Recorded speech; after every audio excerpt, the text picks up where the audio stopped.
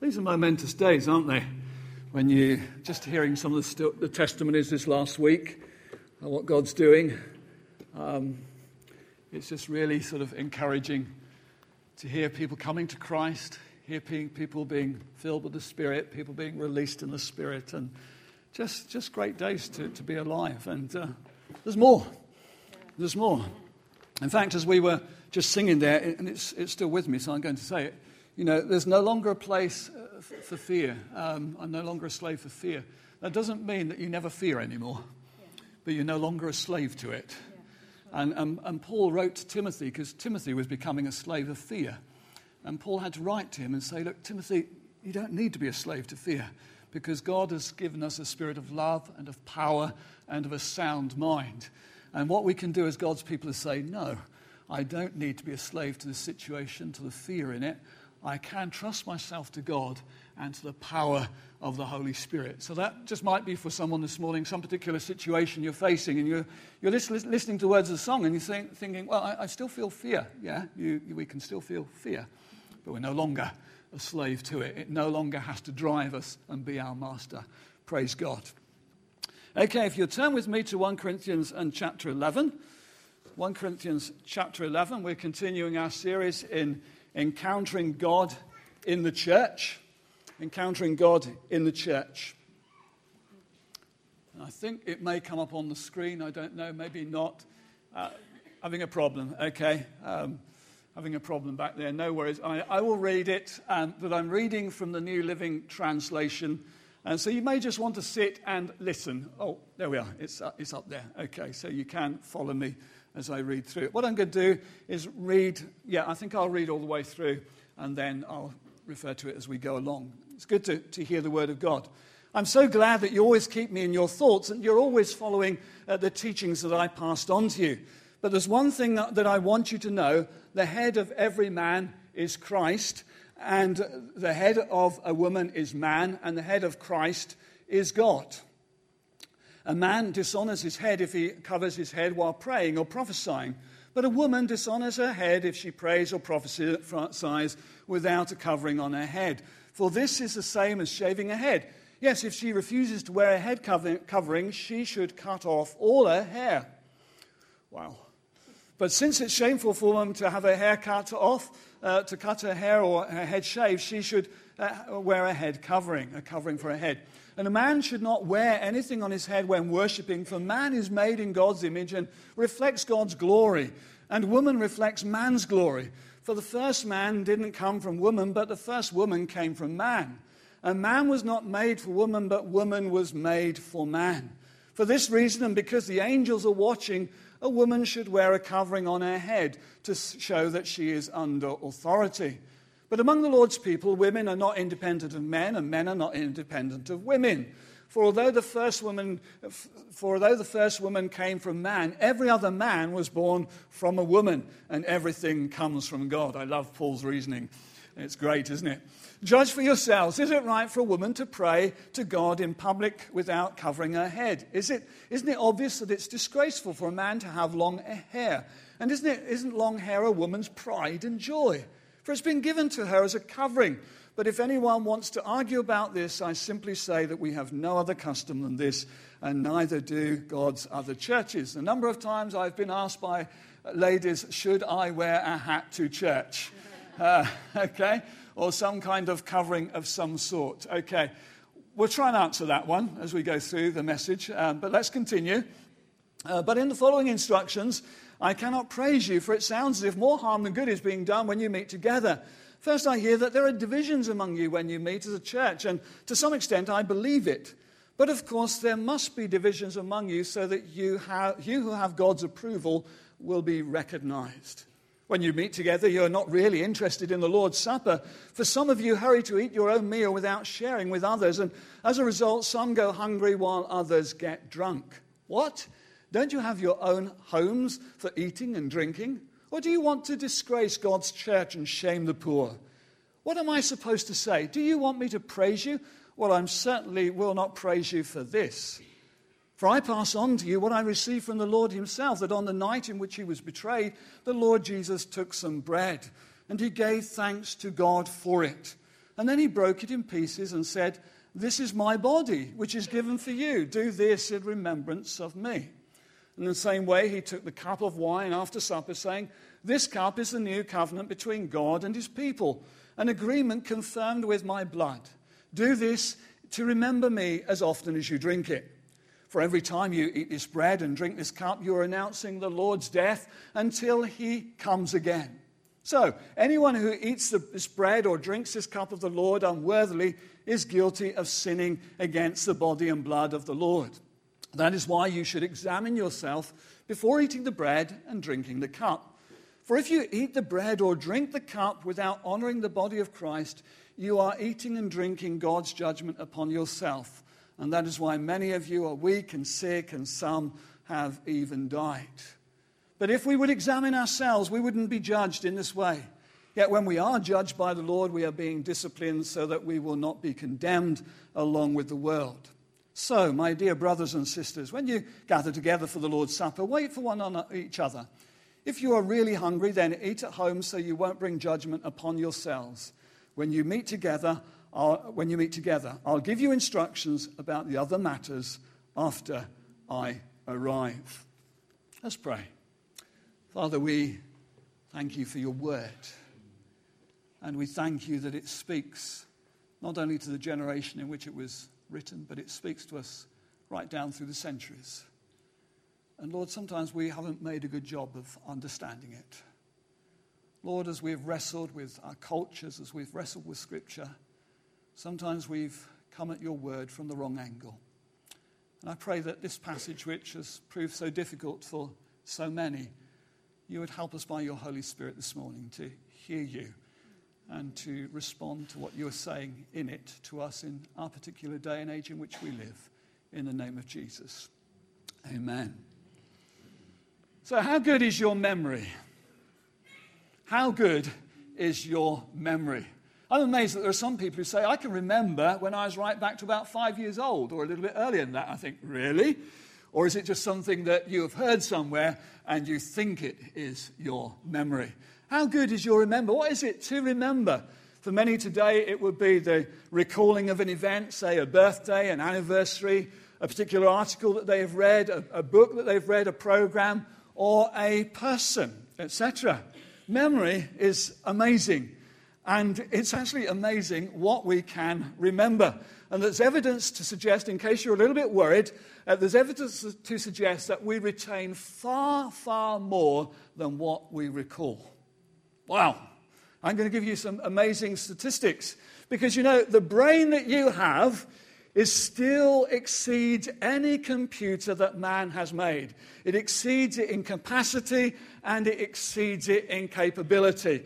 We are awed by what computers can do today, but the computer that exists inside your cranium is far, far better than anything out there in the world.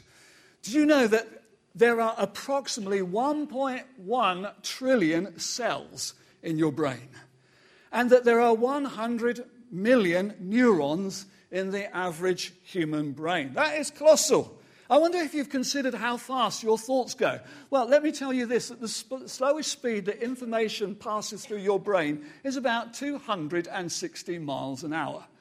Whoa, that's colossal, isn't it? And do you know we have mirror neurons that enable us to feel the pain of others, that enable us immediately to identify and feel others' pain. And we can store, this is staggering, we can store 2.5 petabytes or 1 million gigabytes of information. Now, you have every reason to look at me blank and say, whatever that is, yeah, okay, I'll take it. Let me just try and explain it a little bit. If your brain worked like a digital video recorder in a television, then 2.5 petabytes would be enough to hold 3 million hours of TV shows. And you would have to leave the TV running continuously for more than 300 years to use up all of that storage. And turn to the person next to you and say to them, you are fearfully and wonderfully made.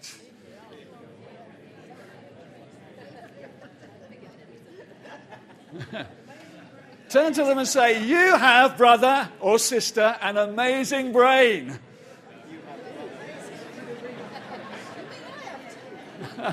I wonder why so many of us are laughing when we say that.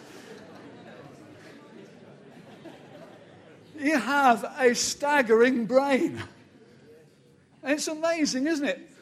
Fearfully and wonderfully made. Wow, what potential's there? What potential? I just sensed, just before I came out this morning, as I was just reflecting back on this, that maybe there's a particular word for someone, that you are facing some situation, I don't know whether it is, whether it's a course you're looking at or whatever, something, and you're feeling, I can't do it. I can't do it. You're writing yourself down, and God would say to you this morning, I've given you a brain that has amazing capacity. I've given you a facility to do what I have called you to. Don't be afraid. Go for it. So, okay, you can now, every one of us can go away and think, wow, what an amazing brain I have. What tremendous capacity. That's staggering, isn't it?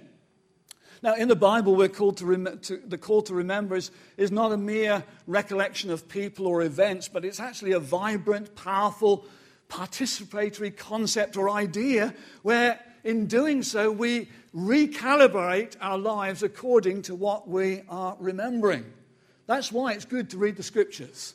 That's why it's good to engage with the story of God in the Bible, the story that interacts with our humanity, and see how that goes between man and God. And as we do so, God can speak to us afresh in our day and age.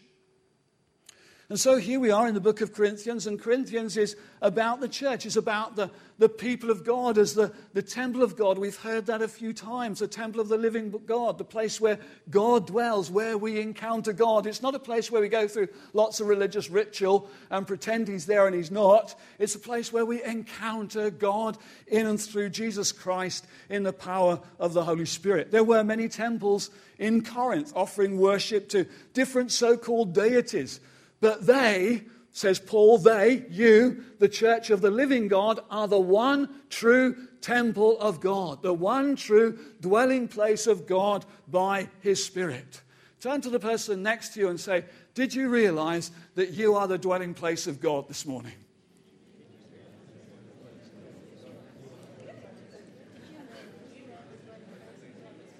Now turn to them and say, did you realize that we are the dwelling place of God?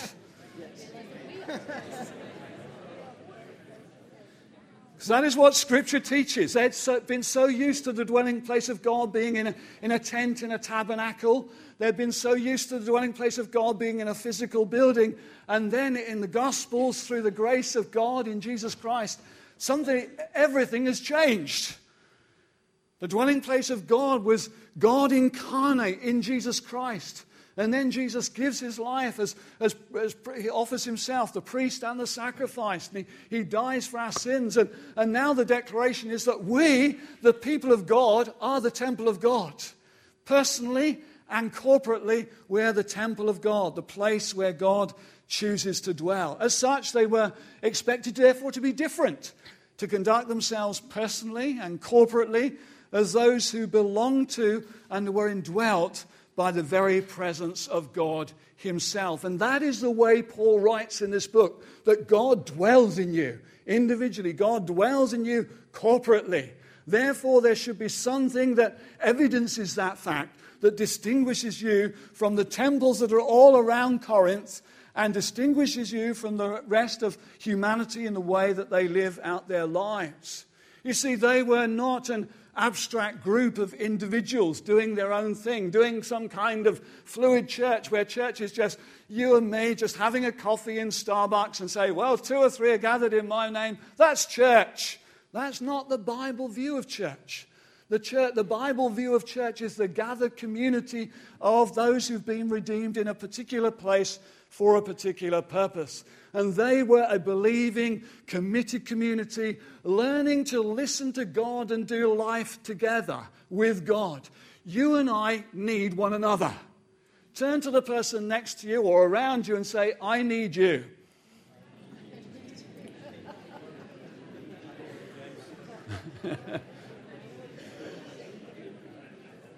You see, the enemy likes to isolate us from the church and says you can do it on your own. You don't need them. You can't. We need one another. We need our brothers and sisters in Christ. The letters were written to such communities. And when you read the Bible, particularly the letters that are written to churches, bear that in mind. Because if you read them from an individual perspective, you won't get the message that is being written there. And in the day and age when individualism is rampant, that's why we believe that membership is important. Why belonging, why being committed is being important. A manager of a football team would have a team of no use whatsoever if he just had a group of people who decided to turn up one day and not the next. Who decided to turn up for training on one day and then not for the game. If he didn't know who was committed to that team. He can only work with the team that he has. And so there must be that sense of commitment. And that's what you find in the New Testament scriptures in relation to the church. So having addressed various issues to do with their lives and relationships and how God is to be known and glorified in and through them, and we need to take note of when there is repetition because we need to hear those things particularly that are being restated because Paul does not believe in wasting words. And so we need to sit up and take note when we find things being repeated, certain warnings, etc. And so here he is. He's been talking this way, addressing their lives and their relationships and how God is to be known and glorified in and through them. And then in these next 4 chapters, he's talking about their gathering. What happens when they come together as the people of God? And it's interesting that when you read, if you've got different versions of the Bible as I have, and I always recommend that you read more than one version, it just helps you to get to grips with the Word, helps you to meditate on it, to study it, etc., to hear what God is saying. But if you've got several versions of the Bible, you notice there's a challenge going on here. What do you do with the first verse? And so you'll find that some translators put it with the previous chapter, and some translators put it with this particular chapter. And you look at the commentators, and they all argue in different ways about whether it should belong with the first chapter or the next chapter. The reality is that our Bibles originally didn't even have chapters. So it's a non-starter, isn't it? It belongs to both the chapter that precedes it and the chapter that follows it. And it's an interesting statement, isn't it? He says there, I'm so glad, and you should imitate me just as I imitate Christ. Now, I think we have a slide to go up there that says, are you familiar with this? The bumper sticker, the statement that is so familiar where people so often say, oh, don't follow me, follow Jesus. Don't follow me, follow Jesus. And what we mean by that is, actually, my life isn't that much good, really. And it's below par. So don't look at me, look at Jesus. And yet what Paul says, he says, is imitate me. You see, that statement sounds very spiritual. It sounds very humble. You know, I'm not the person to look to in this. Just look to Jesus. And yet Paul says, imitate me as I imitate Christ. Well, that's a challenge for every one of us this morning. In our own personal witness, wherever we are, in the workplace, in the home, amongst our relations. We should be living such lives that adorn the gospel of Jesus Christ, that whereby we can say to people, whereby we demonstrate to people the reality of what Jesus has done for us. Yes, we're still works in process, but his grace is amazing, isn't it? It's absolutely staggering. So, Paul says, imitate me. He doesn't say, don't follow me, follow Jesus. So we're all called to be like our Father. Somewhere else he says that, in Ephesians, that we're to imitate the Father, to be like our Father. We've been predestined to be like Jesus. Wow, I'm glad God didn't say, I'm going to save you but leave you as you are. Because that would be the opposite. To be predestined to be like Jesus, wow, what a vision for my life. What a vision for your life. That Father God wants you to be like the elder son, to be like Jesus Christ. That's not being all religious. That's being full of vital, real, dynamic life, because Jesus said, I am come that you might have life. Didn't he? Didn't he? Yeah. Didn't he? Yes. He said, I am come that you might have life. And what did he say? I am come that you might have it more abundantly. Who's in for an abundance of life? Oh, there's a few. Who's in for an abundance of life? I should be seeing every hand there. Okay? So there's an offer of life in Jesus Christ. And knowing this Jesus is not about getting all religious, but it's about having a relationship with God that is real and dynamic and satisfying and fulfilling and adventurous and so on. Wow. Isn't that good? Yes. It's good. We really ought to be more excited than we are, hadn't we?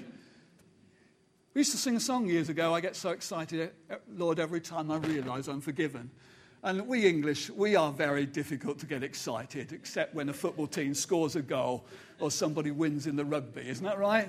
Then we say that's what we get excited about. Well, we should get excited about Jesus, shouldn't we? He is a wonderful, wonderful Saviour. So we're called to be like Jesus, and we're called to exhibit him through our lives to the rest of the world. And then they say, what is it about you?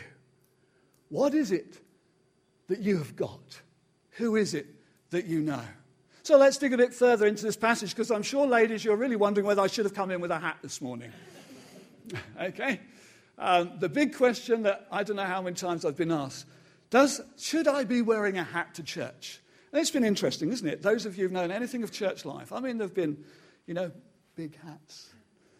There have been those of more rebellious generations who suddenly the hats got smaller and smaller. So I've got a head covering, And I've known hats to be hung in the porch of a church so that when you come in, if you've forgotten your hat, there's one there for you.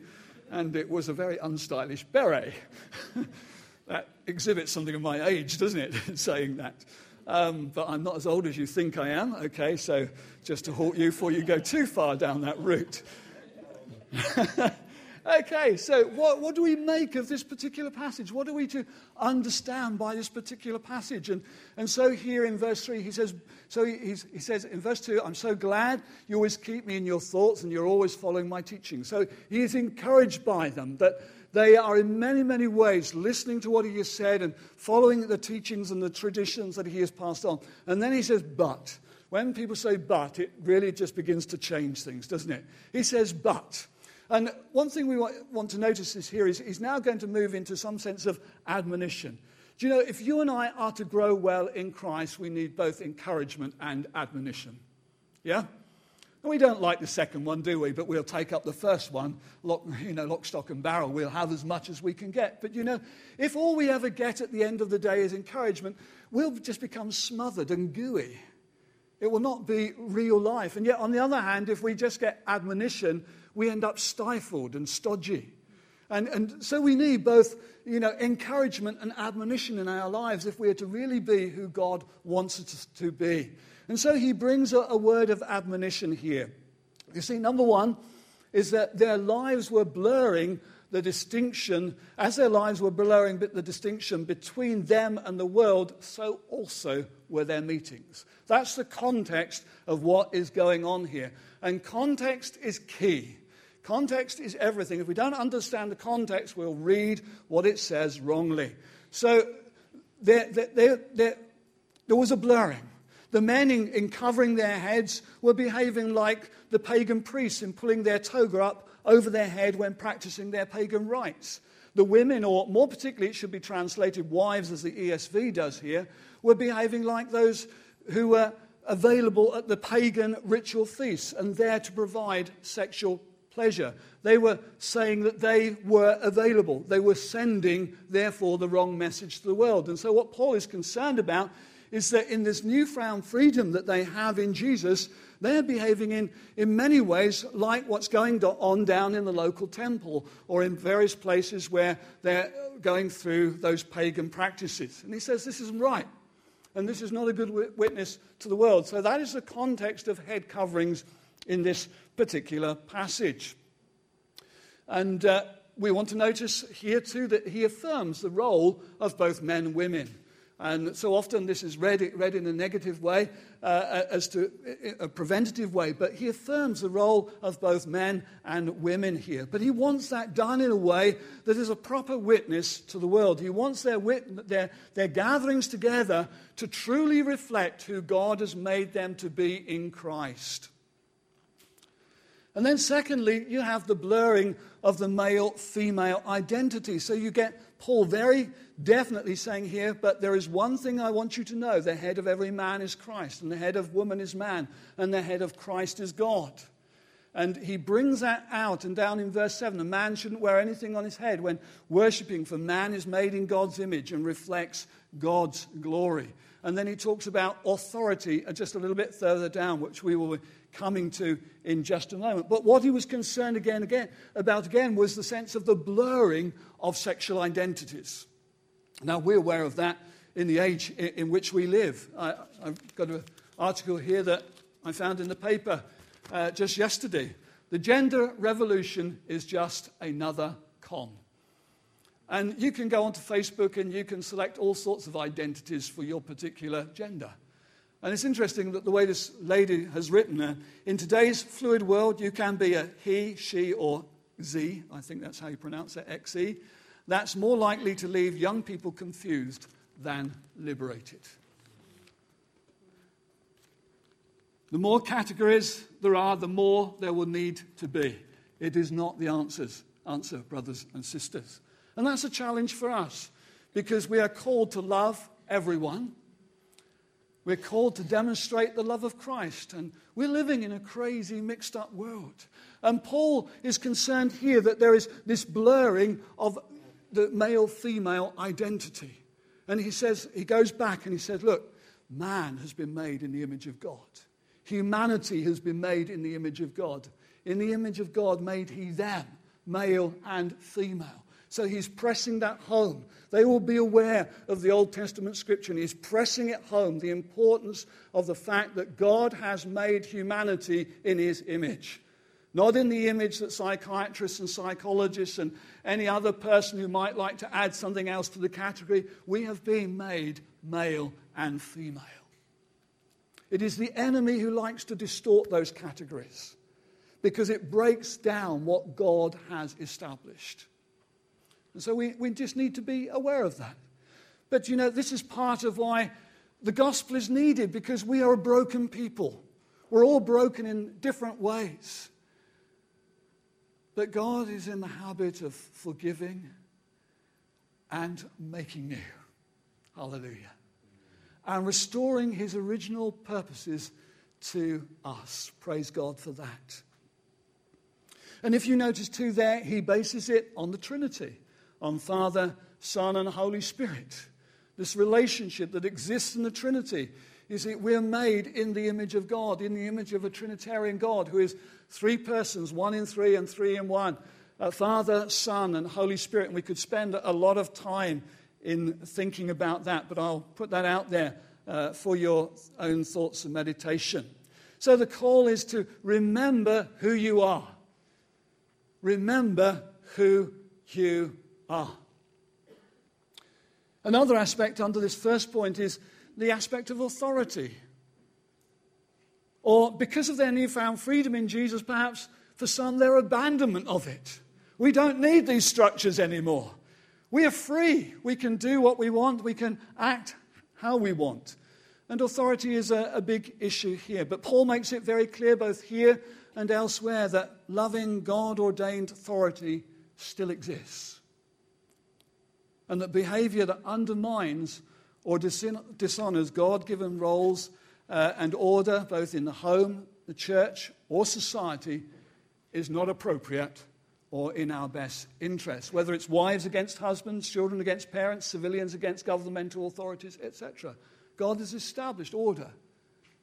There is order within the Trinity. And he has made us in his image, and he has established an order in society. Now, tragically, that order, because of sin, has been abused. So when we think of authority, we very often think of authoritarianism. Somebody who loves power, who loves influence and just likes to use that for their own end. And then when we think of submission, we think of the doormat kind of mentality where walk all over me, do what you like. And both images are wrong. And that's why we need to go back to the Bible and discover what authority and submission is all about. You see, authority is not about the self-centered, self-serving exercise of power, but leadership that takes care to serve the needs of others. It's not about serving self. It is about how best we can serve the needs of others.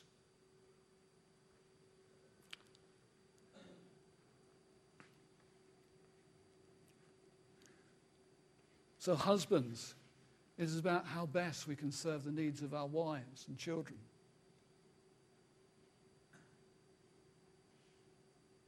Applies in all sorts of spheres, and we could extract that and take that out in different ways. It is not about domination. It is not about authoritarianism.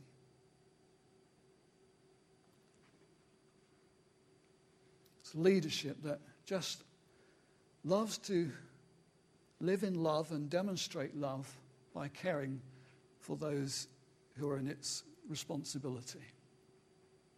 And then number 2, remember who you are. One family. Second point, remember who you are. So in verses 17 to 22, he picks up on the fact that there are divisions among them. So he says, I can't praise you, for it sounds as if more harm than good is done when you come together. First, I hear that there are divisions among you when you meet as a church, and to some extent I believe it. But of course there must be divisions among you so that you who have God's approval may be recognized. But when you meet together, you're not really interested in the Lord's Supper. For some hurry to eat your own meal without sharing it with others. And so we go on. So here they were, redeemed, possessing the same Spirit.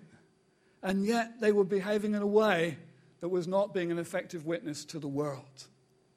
The old lines of division, whether race or education or social gradings, upper, middle, lower, rich or poor, etc., should no longer exist. They belong to the old order that has been judged in Jesus Christ and is passing away.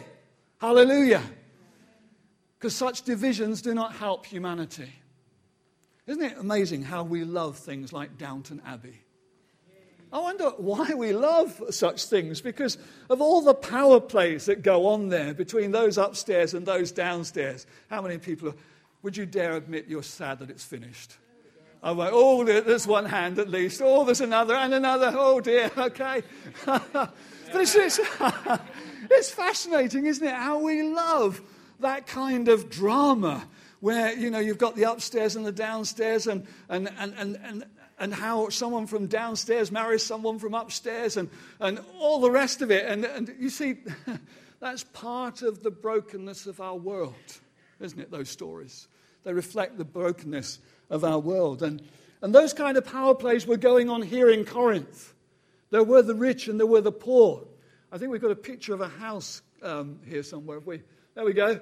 And so there were the rich and the poor, and because of the nature of the things and the spread of the gospel, it was very often wealthy people who could accommodate the newfound churches that were being established throughout the area. And what was happening was that the wealthy people would meet in the triclinium, and those who were poorer would meet in the atrium, which, looking upwards, was open to all the elements. And it used to happen in stages. So, of course, you couldn't proceed or even be with those who were in the triclinium. They were there, and they were richer, they were more educated, etc., and potentially had better food as well. But they would eat before the others. And the others could only join in when they had finished their meal. And the way it was done, this could take some time. And so all sorts of abuse was going on here. And Paul says, this isn't what church is about. There shouldn't be these kinds of divisions that are taking place. As in the world then, there were demarcations and distinctions of class. So when they gathered in the homes of the wealthy who had the space to accommodate them, we had this kind of separation that going on where there would be the separation of them practically and differences in times over eating and so on. And Paul says this isn't right. This isn't good. They were one people, one family. The old lines that had separated them were now gone in Jesus Christ. I love church history, but I'm staggered sometimes when I visit church history. And what I mean is when I've been to old places, and I've seen this kind of thing has taken place. I can remember being in John Wesley's famous chapel in Bristol. And it's a fascinating place to go because God was moving powerfully. Very, very powerfully by his Spirit. And there were people from the mines who were coming to know Jesus Christ. And people being gathered together.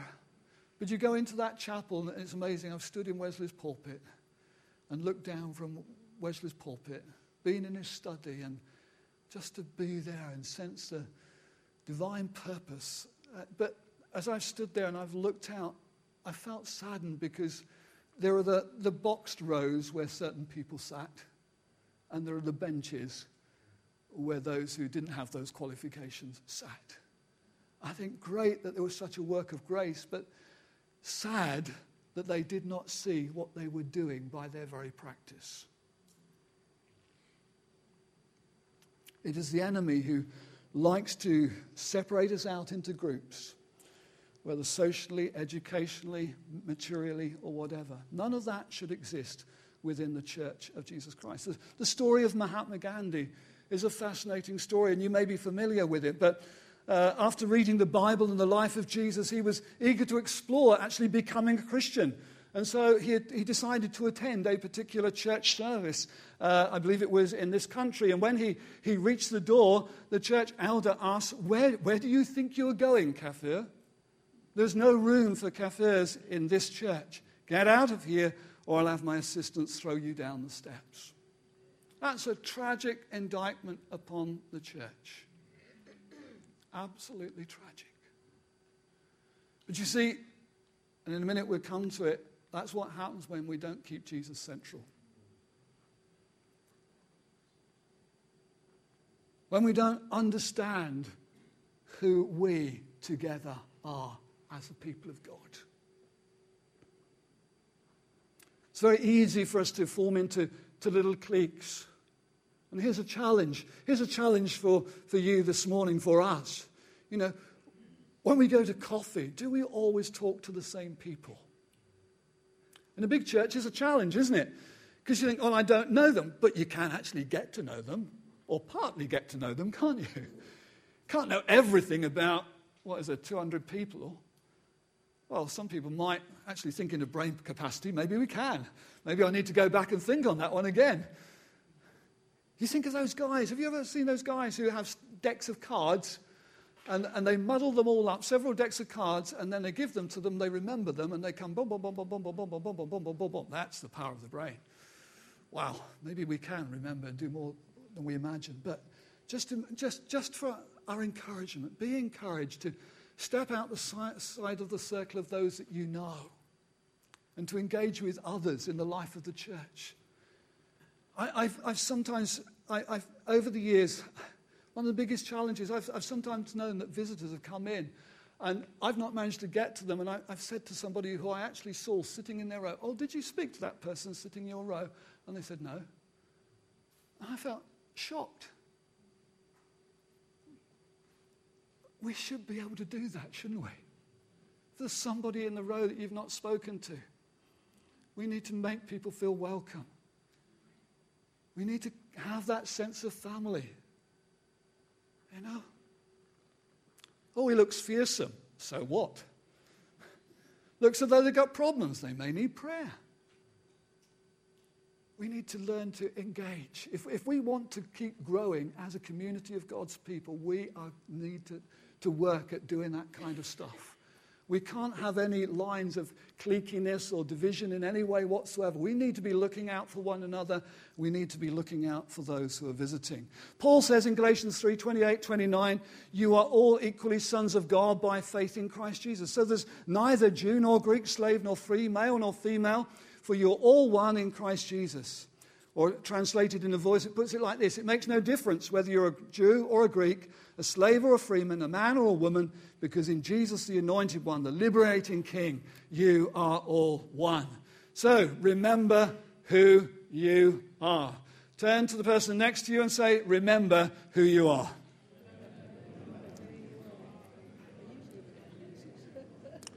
Remember who you are. So let's remember who you are as an individual. Remember who we are together as the people of God.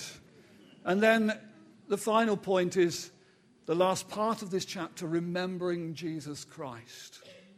Remembering Jesus Christ. And we can think here that Paul is going off on a tangent somewhere, and he's just teaching them about the Lord's Supper. He's not so much teaching them about the Lord's Supper, but he's now outworking in another way something of what he has been saying.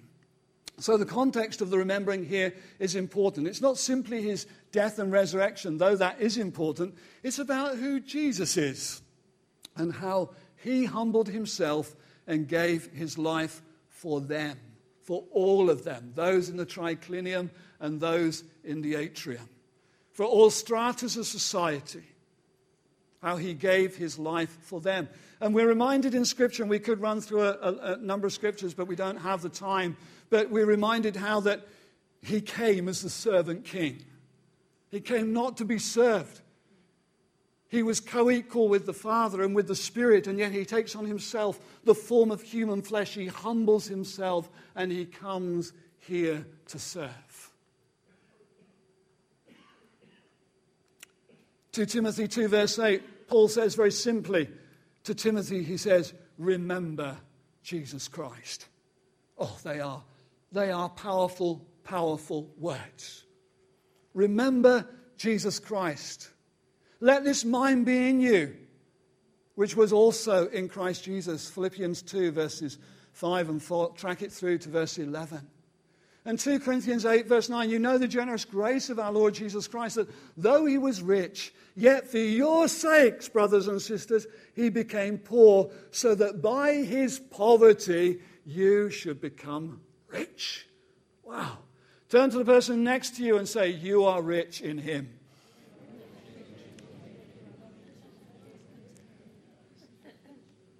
Though he was God, it didn't stop him taking on human flesh and coming and up to his disciples with their dirty, smelly feet, with a bowl of water and a towel over his arm, and washing their feet. The Creator, the Sustainer of the world, stoops down to his knees and he washes the feet of those that he has created. This is our God, the servant king. And this is what Paul is talking about when he moves into this passage about the Lord's Supper. He's wanting them to reflect on Jesus, who Jesus is, how Jesus lived, how Jesus served, how Jesus died, the just for the unjust, that he might bring us to God. And so in it, the call is to love, it's to welcome, it's to honor, it's to serve all equally, without reference to station in life, whether it's education or ethnicity or nationality or work whatsoever.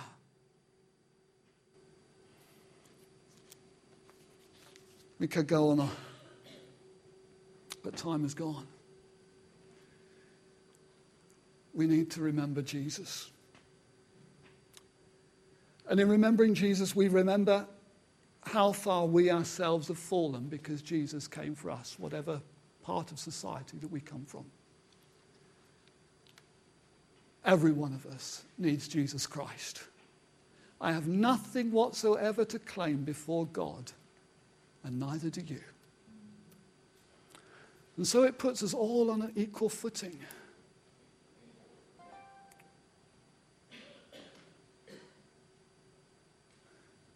Remember Jesus. Turn to the person next to you and say to them as you go into this week, remember Jesus Christ.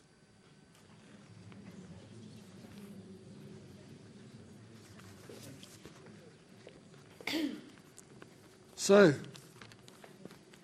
let's stand, shall we? Time has has gone.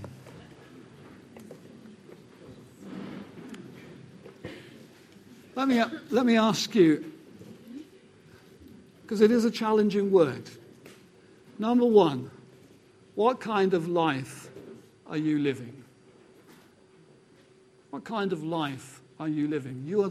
If you know Jesus Christ this morning, you are the temple of the living God. Is your life adorning the gospel? Or are you excusing yourself somewhere? Watching something you shouldn't be.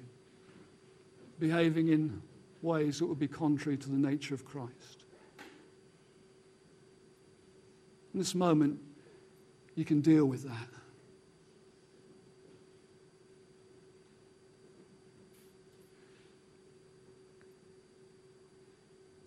Do you know who you are as a body?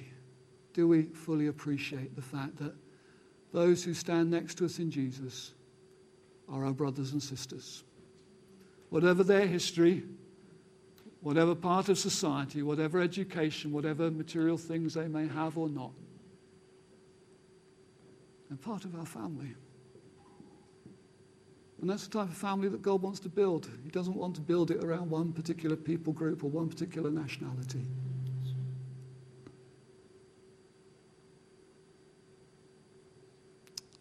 It may be that you have subconsciously fallen into some kind of cliqueiness where you always meet with the same individuals. Maybe there's someone here, you look down on certain people. And maybe there are others who look up and you don't need to. In Jesus, we're all on the same level. Wonderful. Maybe some just this morning, you just need to just remember Jesus. Remember Jesus.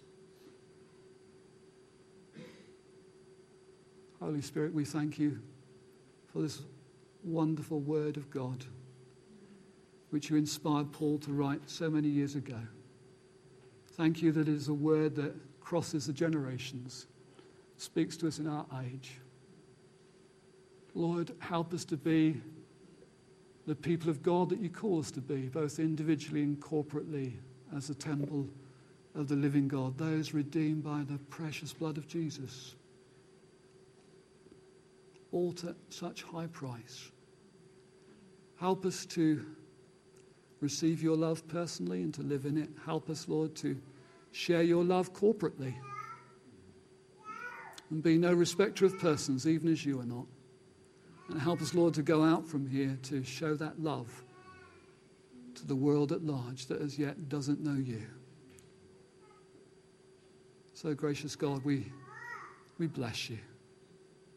Father, Son, and Holy Spirit, help us to image you in our lives. In Jesus' name, amen.